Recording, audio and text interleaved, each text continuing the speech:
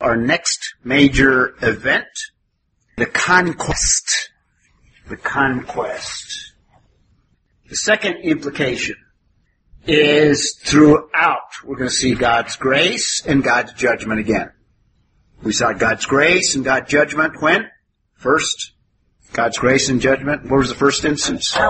At the fall. Very good. At the fall. Yeah. Grace in that God provides a way of salvation. Judgment in that God's dealing with sin. And then secondly, Linda got the second one, the flood, where there's grace and judgment there. Grace in that God saves a family. Judgment in that He judged the whole world and destroyed that whole world. We saw God's grace and judgment. Where else? Third major event. Exodus. Yeah, He judged whom? Egyptians. And by grace, He redeemed the children of Israel out of bondage. We're going to see grace and judgment again in the conquest. Kind of a recurring theme. So let's take a look at God's grace. And what I'm emphasizing on this slide is Israel's failure. In other words, Israel doesn't deserve the land whatsoever. God could have said, sorry, no land. You guys have violated the Mosaic covenant. But there's grace. Why? Because God also specified it in the Abrahamic covenant. So no matter what Israel does, they will be in the land, and eventually they will be there in the fullest sense because of the Abrahamic covenant. But they have no claims to it because from the very beginning they violated the covenant. And where did we see the first violation of the covenant? We saw that when we looked at the law. And what chapter? Do you remember what chapter that was? The golden calf. Yeah, the golden calf. So the covenant was broken right at Sinai itself, and that's Exodus 32 and 33. In fact, at that point, God even told Moses, I'm going to destroy them. I'll start over with you, Moses.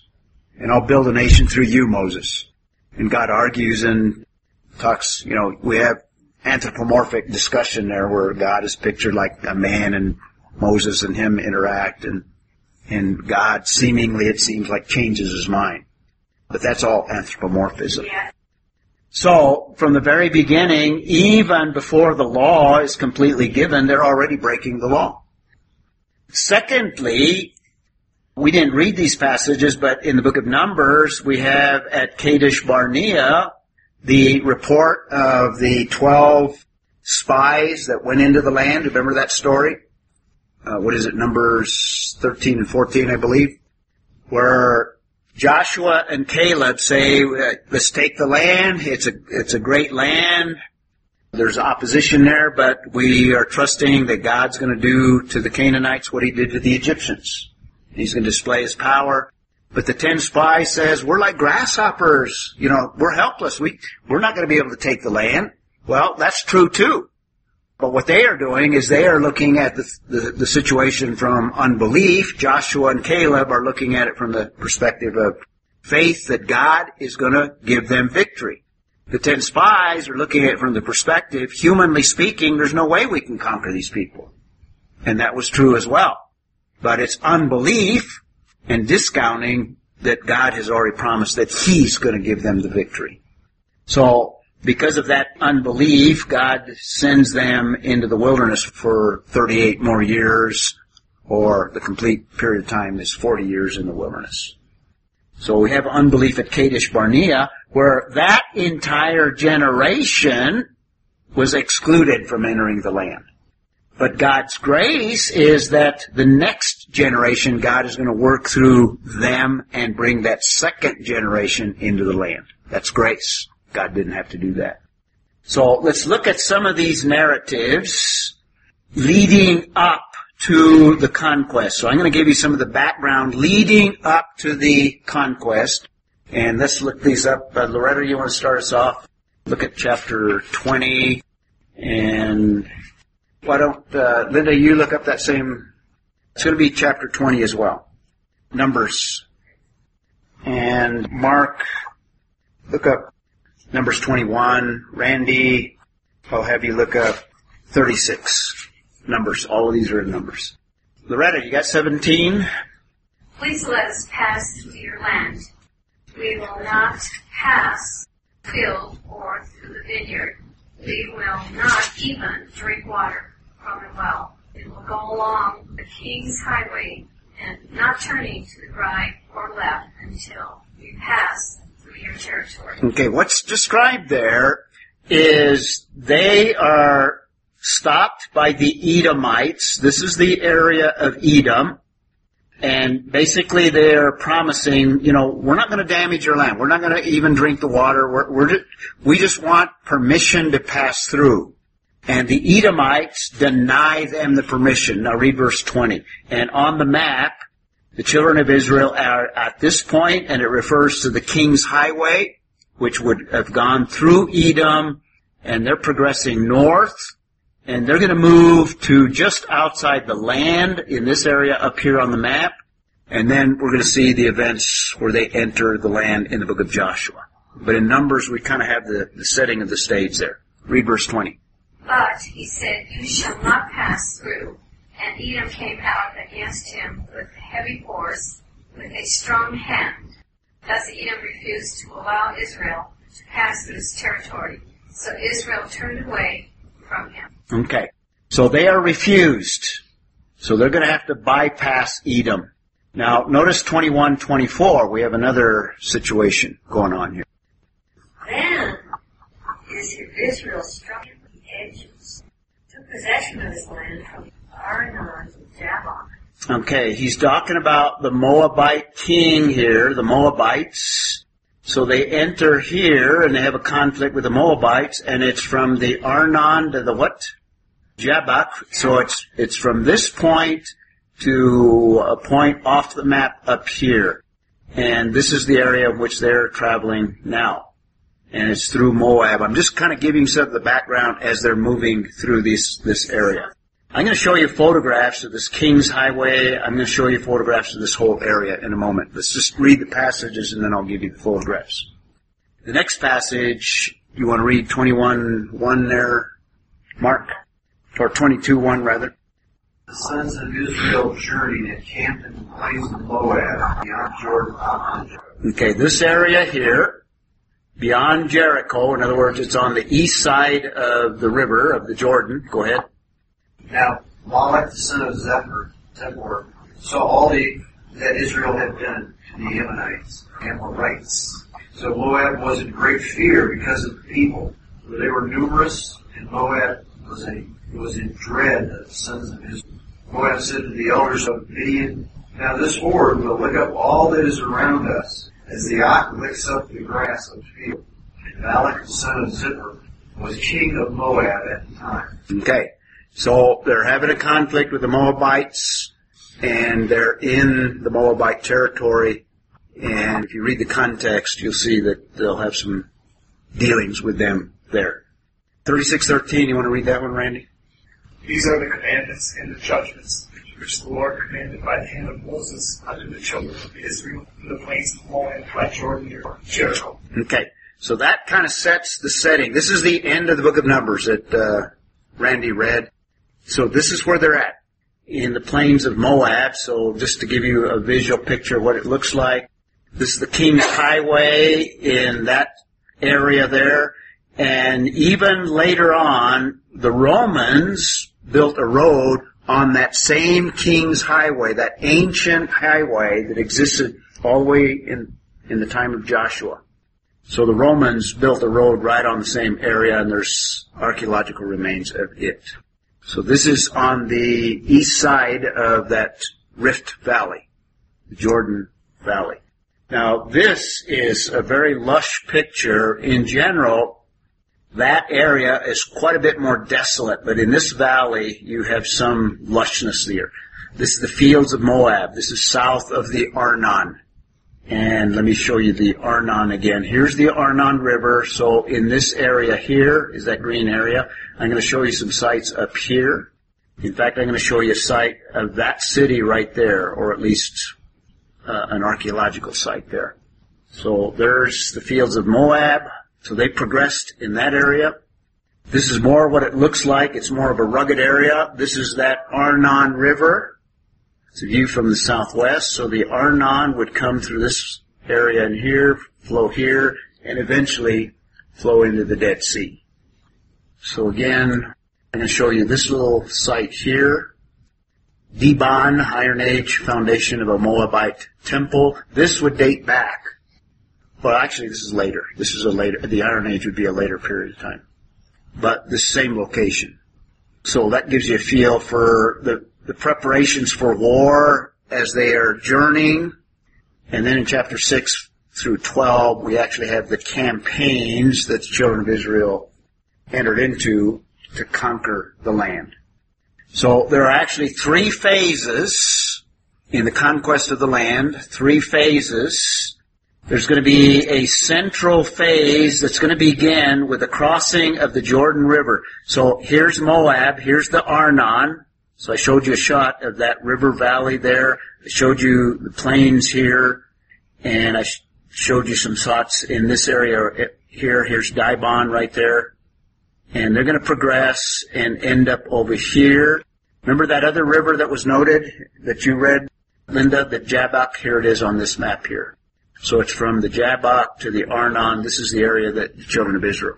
And remember, there's a large group of them, perhaps in the millions.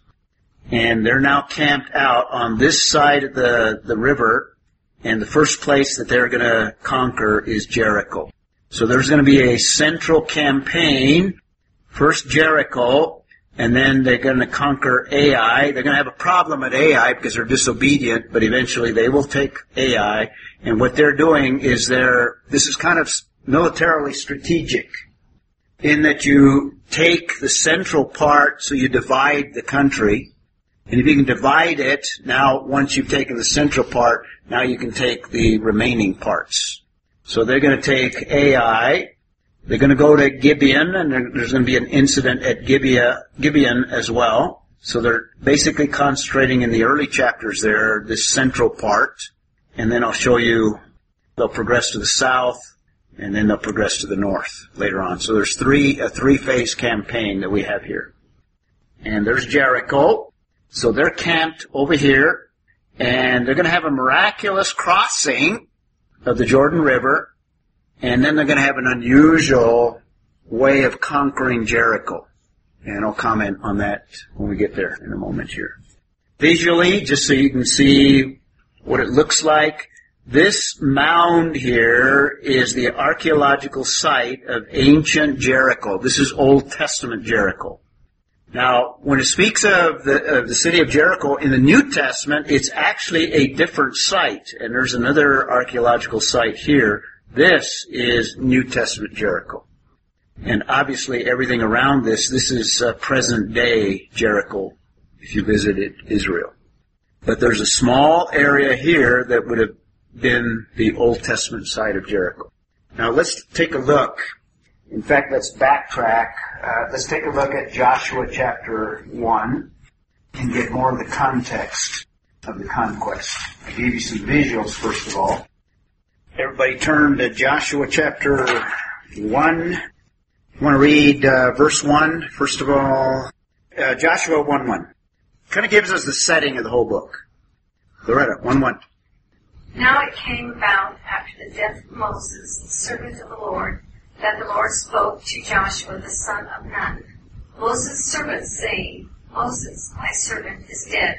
Now therefore arise, cross Jordan, you and all the people, to the land which I am giving to them, to the sons of Israel. Every place on which the sole of your foot treads, I have given it to you, just as I spoke to Moses. Okay, just as he spoke to Moses, what's he reminding of? Not just the promise, but it would include the covenant as well, the Mosaic covenant. Pass on to the next generation. Joshua now is going to be the focus, and he's to take the land. So chapter 1 kind of gives us the setting, and it's a transition to Joshua. And now let's look at chapter 2, verse 1. You want to do that one, Mark? 2:1, and Randy do 4:13. Then Joshua the son of Nun sent 2 men as spies secretly from Shittim, saying, Go view the land, especially Jericho. So they went and came to the house of a harlot whose name was Rahab, and lodged with them. Okay. So they're preparing to go into the land. First they send spies. The spies go to this harlot, which is interesting. And there's some implications we can draw from it. We'll talk about that later. But this would have been the site there. And by the way, her house is in the wall, which archaeologically is confirmed by the way that they built walls to a city. You want to read 4:13. About 40,000 prepared for war, passed over before the Lord on his battle to the plains of Jericho. Okay, so 40,000 Israelites prepare for war. Gives us kind of the setting here. 6:1 and 2, Loretta, you want to do that? When Jericho was tightly shut because of the sons of Israel, no one went out and no one came in. The Lord said to Joshua, "See, I have given Jericho unto your hand with its king and with valiant warriors." Okay, so they're about to conquer Jericho. Now, in the conquering of Jericho, God instructs them to do something that militarily doesn't make any sense whatsoever. And what he's doing here is demonstrating is that the battle is going to be his. It's not going to be by military might. It's not going to be by human strategy. It's not going to be by military maneuvers. It's going to be God doing it himself. It's going to be purely miraculous. Now, the text, I don't have it up there on a slide, but it gives us insight into what is actually happening in the conquest of Jericho. Because what the children of Israel are to do is they are just to go around the city 7 days and basically blow the trumpets, and then on the seventh day they're going to go around 7 times and then blow the trumpets and shout. What kind of a military strategy is that? Kooky, yeah. He doesn't tell them fire arrows. It doesn't tell them ram the gates. It doesn't tell them mount on horse. He doesn't tell them anything militarily. It's a strategy to show the children of Israel that God is the one that's going to do it. Now, I think we have insight to backtrack. And Mark, why don't you begin reading chapter 5 and read 13 through 15? Because that is a key. This precedes the battle. And this gives you the key as to how the walls fall. Now, scholars say, well, there must have been an earthquake such that the walls were shaken. There must, maybe the shouting just acoustically in combination with an earthquake caused the walls to crumble. What's happening here, I think, is, well, read it and then I'll comment on what I think took place there. 5:13. Now it came about when Joshua was by Jericho, that he lifted up his eyes and looked, and behold, a man was standing opposite him with a sword drawn in his hand. And Joshua went to him and said, "Are you for us or for our adversaries?" Okay, so Joshua encounters what he thinks is a man. And he's asking him, okay, we're in this military conflict. Are you on our side or are you on the Canaanite side? Keep reading. He said, "No, rather I indeed come now as captain of the host of the Lord." And Joshua fell on his face to the earth and bowed down and said to him, "What is my Lord to say to his servant?" Okay, what's going on there? Who is this man? Quote, unquote. Angel of the Lord. The angel of the Lord. The angel of the Lord. Now, some theologians, and I kind of agree with them, where you see the angel of the Lord, it's a pre-incarnate Lord Jesus Christ. But that's a whole other discussion. The point being is this is an angelic creature. And not only is he an angelic creature, but what does he have with him? An angelic army, a whole host. You see that? Read the last verse there. Captain of the Lord's host said to Joshua, "Remove your sandals from your feet, for the place where you are standing is holy." Joshua did so. Okay, and then that moves us into the narrative.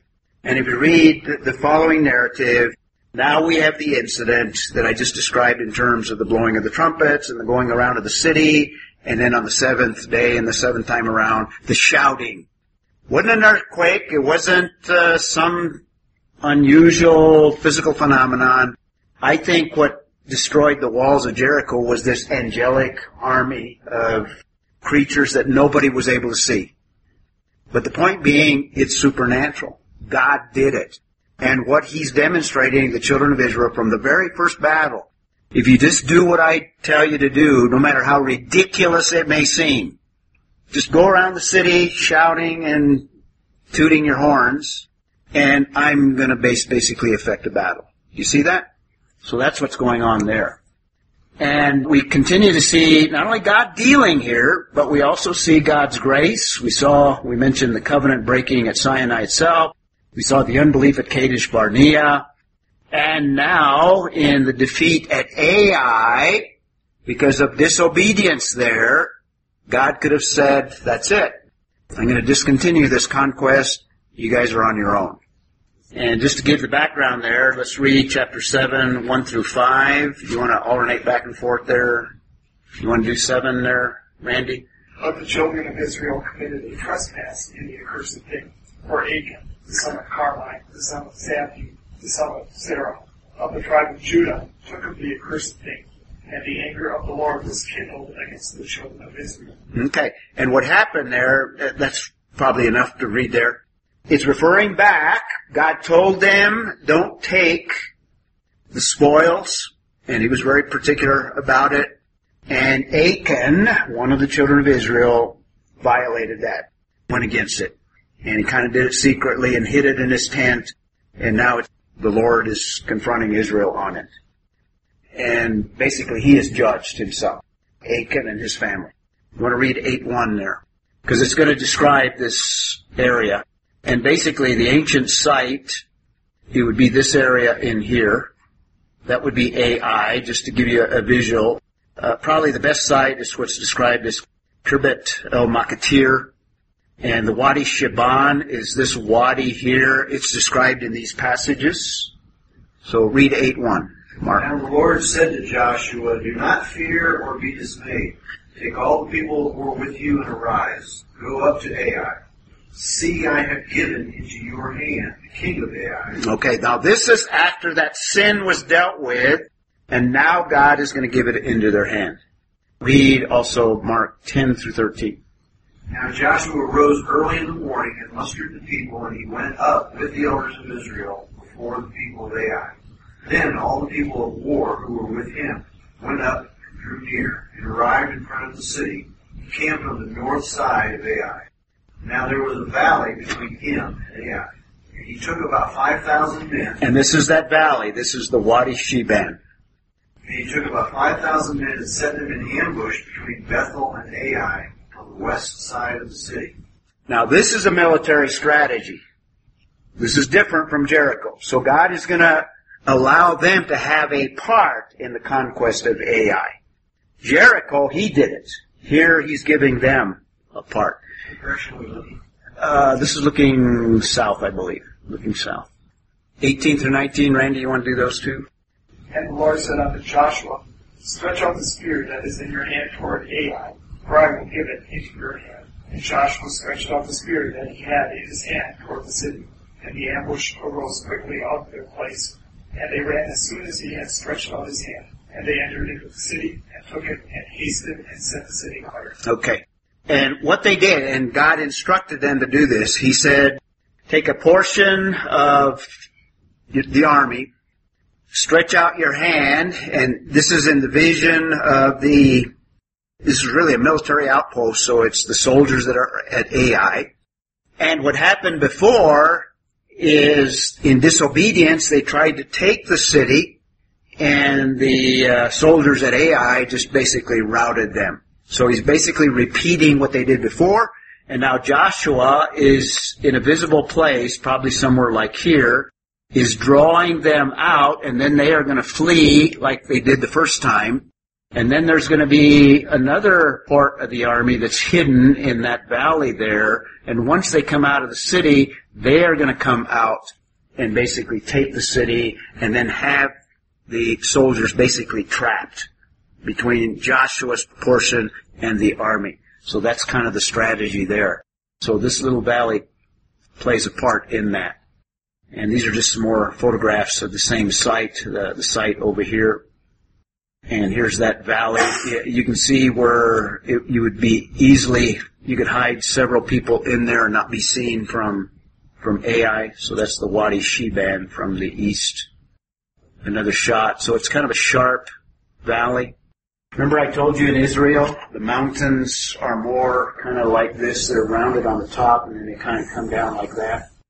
As opposed to the kinds of mountains that we have here in Albuquerque where we have like a Sandia crest, and then you have something like that. And oftentimes cities would be built on the top. And by the way, Ai is on the top, on a mound like that. So you have the army in that Wadi Sheban. By the way, in Hebrew, a wadi is like an arroyo here in New Mexico. Most of the time it's dry, but when you have a rainstorm, it fills up with water. And there's just another shot looking south. Okay, here's the victory pattern. And you see this consistent in Joshua. If you want a victory pattern, this is what you have to do. Yahweh said, like in 3:7, and he gives detailed instructions. That's the first part. The second part of the victory pattern is Joshua did, and he does exactly what Yahweh said. That's like chapter 3, verses 9 and following. If they don't do what Yahweh said, then they fail. If they do what Yahweh said, then they're successful. And that's true today as well. When we do what God says, we can expect that God blesses. If we go against what God says, we can expect consequences. Then the third stage, after Joshua did, then the people did. So it involves the leaders and it involves the people. 3:14 is the example there. That's the victory pattern. God giving the instructions for stage, Joshua following through on the instructions, and then the people following through along with Joshua. And in the conquest, and by the way, this is the archaeological site, a Neolithic tower uncovered, Neolithic. This is before Abraham, actually. Jericho is considered probably the oldest continuously occupied city in the world. So it goes way back, way back. So there's lots of archaeology that's been done at Jericho. So the main thing in the conquest, there's several things, but number one, what God is doing, and we'll talk some more about this when we talk about the apologetic part, God is judging the Canaanites. God is judging the Canaanites. That is the main feature of what God is doing here. Judging Canaanites. Another thing that God is doing is He's fulfilling for Israel what He's promised. And not only promised, but covenanted with Israel. So it's a judgment and it's grace. It's a judgment of Canaanites and it's fulfillment for Israel of things He promised, and it's by grace. Thirdly, it's a display of God's faithfulness because He keeps His covenants. Keeps His covenants. That's a summary of what God is doing. And we looked at some of the passages dealing with the first phase. We looked at Jericho, and we kind of briefly looked at Ai. We won't look at Gibeon, but basically they are taking this central portion of the land of the Canaanites. And in the next phase, they're going to begin the southern campaign. So this is the second phase. And let me show you some photographs of Lachish, and we'll look at a couple of passages, or Lachish. Some scholars pronounce it Lachish. And let's look up, you got 10:5, Mark, and why don't you do 31 through 32 as well. This is the mound, and most of the cities are built on a mound or a hill. This is the archaeological site there. I'm going to show you some photographs. This is the central temple, and the city would have been in this area, and there would have been a wall around the city. This is the entrance to the city right here, so there would have been a major gate right here. Some of the people would have lived outside of the city, and they would have cultivated the area around it to produce the food. And if there was a military issue or a campaign, all the people that lived in this area would run up into the city, they'd close the gate, and they would defend themselves. This is pretty typical of what went on. These are present-day vineyards. In other words, they still cultivate the land here. Here's another vineyard here, one here, a couple here. So read 10:5.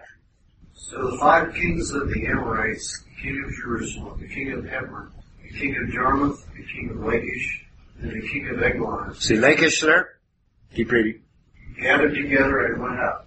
They, with all their armies, camped by Gideon and fought against it. Okay, skip to 31 and 32. So they're defending the land, and it includes the king of Lachish. And Joshua and all Israel with him passed on from Libnah to Lachish. There you go. And they camped by it and fought against it. The Lord gave Lachish into the hands of Israel, and he captured it on the 2nd day, and struck it and every person who was in it with the edge of the sword, according to all that he had done to Libnah. Okay. And if you read the context, it's also according to how God instructed them. So there's a shot of Lachish, and here's just some more shots from different angles from the northwest. Here's that gate, the city, the entrance and the city gate here. There's that temple, and you can see the area around, well cultivated even today. And there would have been at the top a wall that would have been the protective wall around Lachish. And this is the approach. In other words, this shot is looking in this direction up the hill in this area right here. The approach road to the gate. And actually the uphill, the gate would be off the slide in this direction here. And there's an aerial shot of the palace, or the remains of it, at the top. And by the way, I visited Lachish. Most of these are not my photographs, though. Quite impressive sight. Southeast corner of the palace, up close. So all this took place. Long history. So that's the southern campaign, Lachish. Now next, the third phase is up in the north, and a important stronghold is Hatzor. In fact, Hatzor kind of protected the Canaanites from the north. Lachish protected the Canaanites from the south. So it was kind of a southern stronghold. So the children of Israel conquering the central, then the south stronghold, and now they're going to take the north. And essentially they're taking the land. And there's Hatzor from the southeast. That would be this mound over here. You want to do 11, 10 through 13. And Joshua at that time turned back and took Hazor and smote the king thereof with the sword. For Hazor before him was of all those kingdoms. And they smote all the souls that were there with the edge of the sword, and utterly destroying them. There was not any left to breathe. Okay, utterly destroy them. And that was God's command. We wouldn't come back to that when we get to the apologetic portion. Again, we have a typical mound. Typical mound. There would have been a wall around the outer edge of the top here. There would have been people that would have cultivated all this area out here, and it's probably very similar to what it was back in that time. So if you go to Israel, you can see pretty much the same geography, if you will. And people would have, in that time, would have lived in these areas out here, cultivated the land, and again, when an invading force would come, they would run inside the city wall for the protection. Another shot. Almost, this shot is from this direction over here. This next one right there. And archaeological excavation here, and there's been some in this area as well. Hatzor. Another angle, another shot. And these are not large areas. And usually on the mound you have the residence of the king or the city king. You'd have also the main temples, main public buildings, that sort of thing. These are just archaeological excavations of some of that portion there. This is a well-preserved foundation of a gate, and this is pretty typical of ancient gates of that period. They would be built with these chambers so that if this is the entrance here, there would be soldiers that would be stationed in here. There'd also be a wooden gate, but if they broke that down, you'd have soldiers in all of these chambers here to basically kill the people as they came through. And if enough soldiers got through, then you'd get to the end here where you'd continue the process there. And hopefully you could stop the invading army.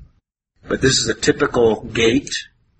And here's a standing stone that would date back to the Canaanite period. Iron Age water system. Usually on these mounds, they would have a cistern that would capture all the water that would fall in rainfall, and then you would use that water for drinking and other purposes as well. Okay, so that's the conquest in the three phases: central, southern, northern. And then the rest of the book of Joshua, chapter 13 through 24, we have the distributing of the land of the 12 tribes. And we won't look at that in very much detail, other than look at this map. And when the children of Israel occupied the land, before they even crossed, God gave them part of the land on the east side, gave to Reuben this portion, and Gad this portion, and Manasseh this portion. So this is all east of the Jordan River. And then once they conquered the west part, on the west side of the Jordan River, this is the distribution of the tribes. And the reading of those chapters is pretty laborious because it basically gives you the details of the boundaries. And some of those cities we don't even know where they're at. So it's kind of difficult reading. But that detail also tells you God is dealing legally. In other words, we're dealing with land and boundaries that are part of what God promised to the 12 tribes, and He specifies them in the book of Joshua. So we've looked at the Moses chronology. We saw Moses born, Moses in Midian. We saw the Exodus, two first phases of Moses' life. We have the conquest begins after the death of Moses, and on our timeline we have 1405. So that's 40 years after the Exodus. Remember, they spent 40 years in the wilderness. And this period of time of the book of Joshua is not a long period of time, from about 1405 to 1398. Only about a 7-year period of conquest. So it begins. Now this is the major portion where now they're occupying the land. The conquest is not complete, because God's intent is that they wipe out the Canaanites. But they failed in that part. They were successful in taking the land, but they were not successful in wiping out the Canaanites in the land. So what do we have in a nation? It requires that you have a common people. That's the people of Israel. It includes a common constitution. We saw that. That's the law, the Mosaic law. It also involves the land, common land. And now with Joshua, now they are a full-fledged nation, and it includes the land of Canaan, the land of Canaan. We could see the conquest, another implication here. The conquest gives us a preview of final judgment. This is similar to what I mentioned in terms of the Exodus, or the plagues at least. Remember I said the plagues are a foretaste of what God is going to do during the Great Tribulation? Well, the judgment of the Canaanites is a preview of the final judgment of all of the unbelievers. That's what God is doing. He's judging a particular people, the Canaanite people. So, well, they have reached the outworking of the full effects of sin. They sacrificed children to gods. They were very cruel to their enemies.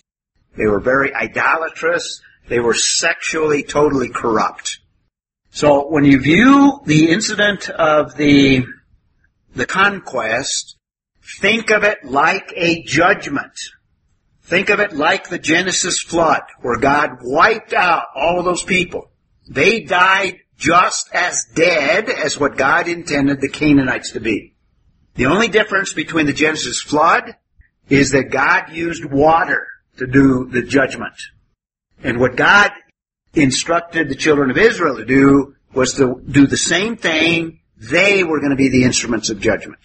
God intended to use them. But it's judgment all the same.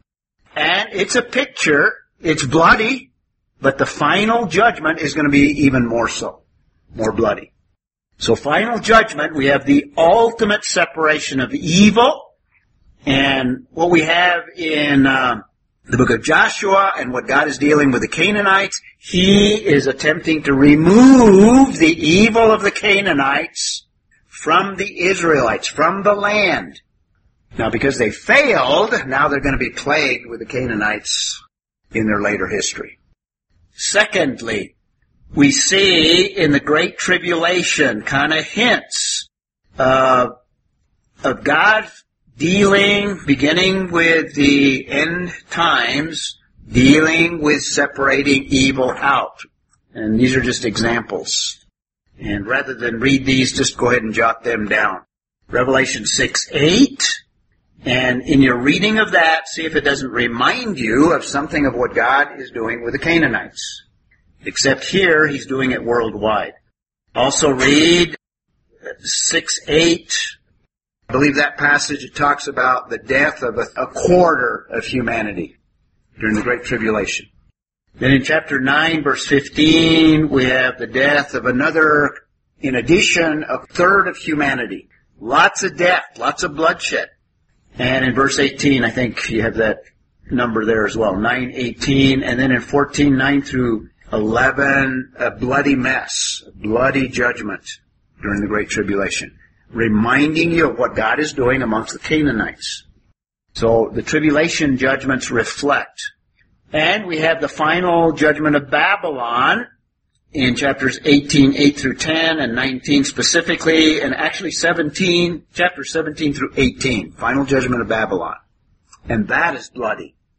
Armageddon, that is a bloody battle. And you see the emphasis of that bloodiness in chapters 14, 19 through 20, and then the end of it in chapter 19, verses 17 through 21, Armageddon. So if you think the killing of the Canaanites is a bloody mess, it is, but it's judgment. But it's only a picture of what an even more bloody dealing with judgment at the end of the age. So Canaan is nothing more than a judgment like what will take place in the future. The only difference is God is using Israel as his instrument. That's the only difference. So that's the book of Joshua. And what we will do is go ahead and stop at that point, and we'll pick up and look at related events related to the conquest and actually the failure to complete the conquest. That's the book of Judges. Okay, so we'll pick up there next time. Failure of the nation.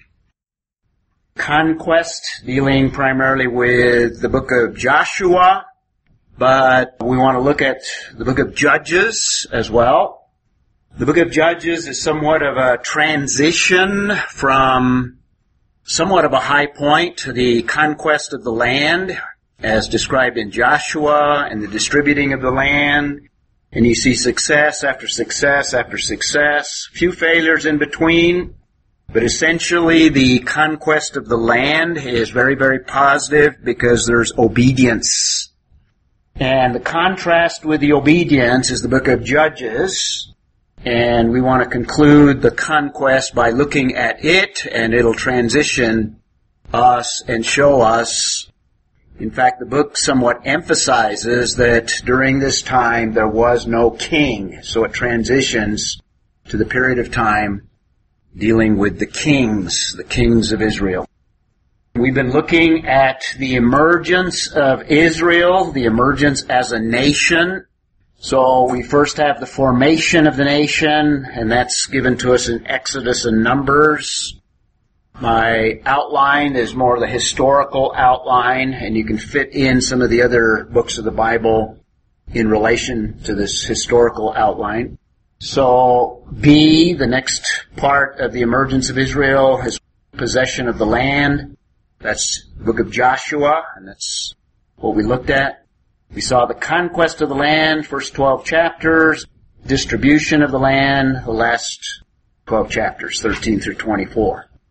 And we want to continue by looking at the failure of the nation. So you might see success in Joshua and failure in the book of Judges. And except for the destruction of Israel, the book of Judges is the darkest period of Israel's history. So it would be the second darkest after captivity, exile, and all those negative aspects at the end of Israel's history, at the end of the Old Testament time. So the first part, which let's take a real quick look at, the failure of the nation is mainly the failure to take the land totally in the way that God prescribed. And what He commanded the children of Israel to do is to essentially not only defeat the Canaanites, but to totally destroy them. And we'll look at that also in the apologetic part, because that's one of the main accusations that the unbeliever and the skeptic raises concerning the Bible. The Bible does, in fact, they would say, teach genocide. And how can a God that you say is a loving God permit genocide? And they will look at the passages we'll look at. And in the apologetic, I want to give you the answer to that. I gave you some hints of that last time. So let's take a look at the failure to take the land. And let's look up some passages to do that. And let's start some reading. And why don't we start with you, Connie? And Judges chapter 1. Start off by reading verse 1. After the death of Joshua, the Israelites asked the Lord, who will be first to go up and fight for us against the Canaanites? Keep reading. The Lord answered, Judah is to go. I have given the land into their hands. Okay. I have given the land into their hands. God is going to fulfill what He has promised and what He has committed. He commanded the children of Israel to conquer the Canaanites, but in reality, He would give them the victory. He would be the one that would effect the victory. So this is how the book begins. But notice, beginning in verse 21, let's take a look at it. The Benjamites, however, failed to dislodge the Jebusites living in Jerusalem. To this day, the Jebusites live there with the Benjamites. Okay, so they did not drive out the Jebusites, who were a Canaanite people. Mackenzie, read verse 22, and then skip down and read verse 27. The house of Joseph also went up against Bethel, and the Lord was with them. And the house of Joseph scouted out Bethel. Now the name of the city was formerly Luz. Okay, the main thing I want you to notice in verse 22, the Lord was with them. In other words, had they followed through, He would have done what He had promised. But, notice verse 27. You want to read it, Mackenzie? Manasseh did not drive out the inhabitants of Bethshemesh and its villages, or Timnah and its villages, or the inhabitants of Dor and its villages. Okay, the main part, skip down to the end there, and its villages. So the Canaanites... So the Canaanites persisted in dwelling in that land. Okay, so the Canaanites persisted in dwelling in that land. God wanted them wiped out. Colin, you want to read 28 and 29? When Israel grew strong, they put the Canaanites to forced labor, but did not drive them out completely. Did not drive them out completely. See the refrain over and over? 29. And Ephraim did not drive out the Canaanites who lived in Gezer, so the Canaanites lived in Gezer among them. Okay. And if you keep reading through the chapter, verse 30, Zebulun did not drive out the inhabitants of Kebron. 31, Asher did not drive out the inhabitants of Akko. 33, Naphtali did not drive out the inhabitants. You get the idea here? Keep going down. Dan as well. The Amorites persisted in living in Mount Perez, etc. Let's skip down to chapter 2. Mark, you want to read verse 3 verses there. Now the angel of the Lord came up to Gilgal and Bochim, and he said, Bochim. This is a turning point. This is a very important passage. And he said, I brought you up out of Egypt and led you into the land which I have sworn to your fathers. And I said, I will never break my covenant with you. Okay, notice that. I will never break my covenant. God is faithful. He will keep the part of the covenant that He is committed to. Keep reading. And as for you, you shall make no covenant with the inhabitants of this land. You shall tear down their altars, but you have not obeyed me. What is this you have done?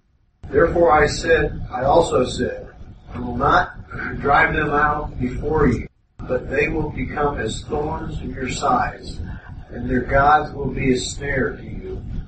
And that's basically the history of the book of Judges. And actually the beginning of the book of 1 Samuel as well. So God makes it very clear they have not obeyed, and as a result, they are going to suffer the consequences. Remember the Palestinian covenant and the Mosaic covenant, which is probably in view in this passage. Basically, if they're obedient, they will have success. They will have victory. They will drive out their enemies. If they don't obey, God keep His part, and these enemies are militarily stronger than the Israelites. Let's get down to verse 6. Do you want to read that one, Linda? When Joshua had dismissed the people, the sons of Israel went each to his inheritance, says the land. Keep reading. The people served the Lord all the days of Joshua, and all the days of the elders who survived Joshua, who had seen all the great work of the Lord, which He had done for Israel. Okay, so they remembered the miraculous work that God did.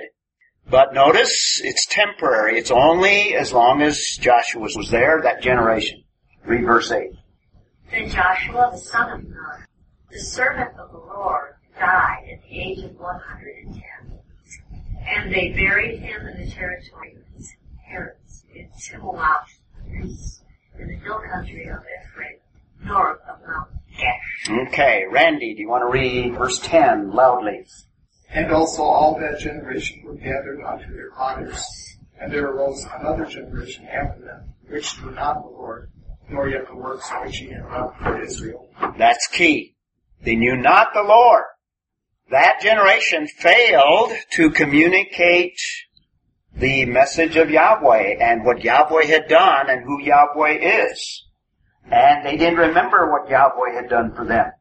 And now we have an outline. You can outline the book basically by verses 11 through 19. Loretta, do you want to read 11 through 13?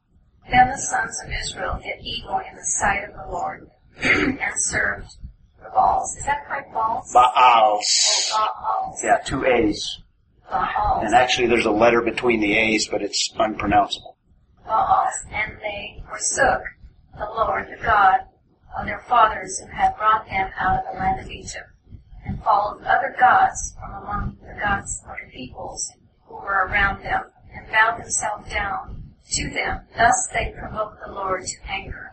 So they forsook the Lord and served Baal and Ashtaroth. Yeah, those are female god, male and female gods. These are the main gods of the Canaanites. That is why God wanted them to drive the Canaanites out and to destroy them, because the Canaanites would influence them, and this is what happened. Because they did not drive them out, now they're susceptible to the gods of the Canaanites. They're idolatrous. They're violating the first commandment that God issues. Violating the commandment and the covenant. You want to read 14, Connie? 14 and 15. In his anger against Israel, the Lord handed them over to raiders who plundered them. He sold them to their enemies all around, whom they were no longer able to resist. Whenever Israel went out to fight, the hand of the Lord was against them to defeat them, just as He had sworn to them. They were in great distress. Okay. So the first stage is basically they serve false gods, rejecting the true God.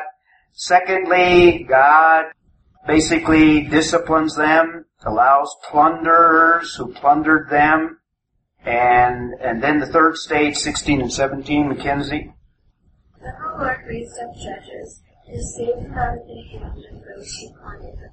Yet they did not listen to their judges, for they whored after other gods and bowed down to them. They soon turned aside from the way in which their fathers had walked, who had obeyed the commandments, and they did not use them. Okay. So stage 1, basically rejecting the one true God. God allows their enemies basically to plunder them and to oppress them.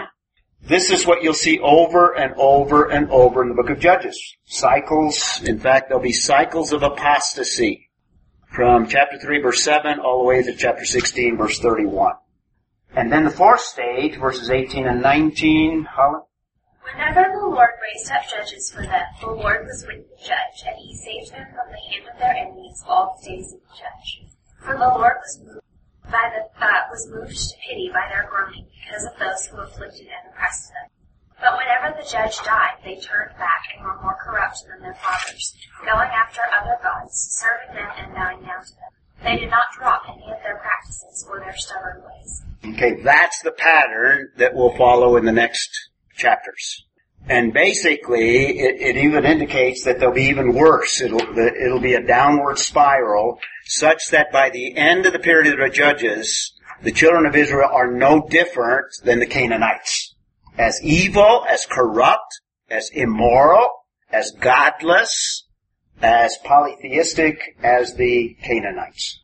The darkest period of Israel's history, except for when they are destroyed and taken into captivity. So that's kind of a summary of the book. Let's read on, beginning in chapter 3, Mark, verse 1. Now these are the nations which the Lord left to test Israel by them, that is, all who had not experienced any of the wars of Canaan, only in order that the generations of the sons of Israel might be taught war, those who had not experienced it formerly. And then in verse 3 he gives us a list of the nations. So basically, that's a summary of the next chapters, and then in chapter 17 through 21 is the consequences of that period, and the consequences, as I've summarized basically, as the most corrupt period of Israel's history. So, what this tells us is during the period of the judges, it exposes certain needs that the nation lacks, some lacks within the nation. And remember, we started by looking, God is dealing with Israel under grace in spite of Israel's failure, in spite of breaking the covenant at Sinai by making the golden calf, in the middle of God giving the law. We saw the unbelief at Kadesh Barnea, which doomed that first generation to die in the wilderness, but yet God's going to deal with the nation because of the Abrahamic covenant.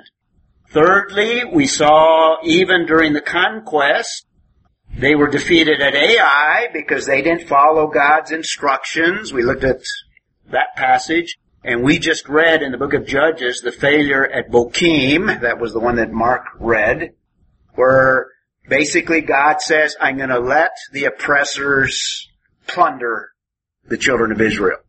And for about the next 300 years, we have this downward spiral of the nation of Israel. So if we summarize this failure, gathering all of the passages of the book of Judges, we see that there's a failure of every tribe. We could have read every one of the tribes in chapter 1, where he goes over, they didn't wipe out the Canaanites. So every tribe is guilty. And these enemies are primarily surrounding and local enemies. They're Canaanites, essentially, and peoples around the land of Canaan. Thirdly, we see these cycles of sin that we've talked about throughout the Old Testament, and we will continue to see throughout the rest of the Bible, actually. And we looked at those in chapter 2, verses 11 through 19. I've got them summarized in this slide. We saw that Israel falls into idolatry, so we see the evil of Israel, verses 11 and 12. We read those.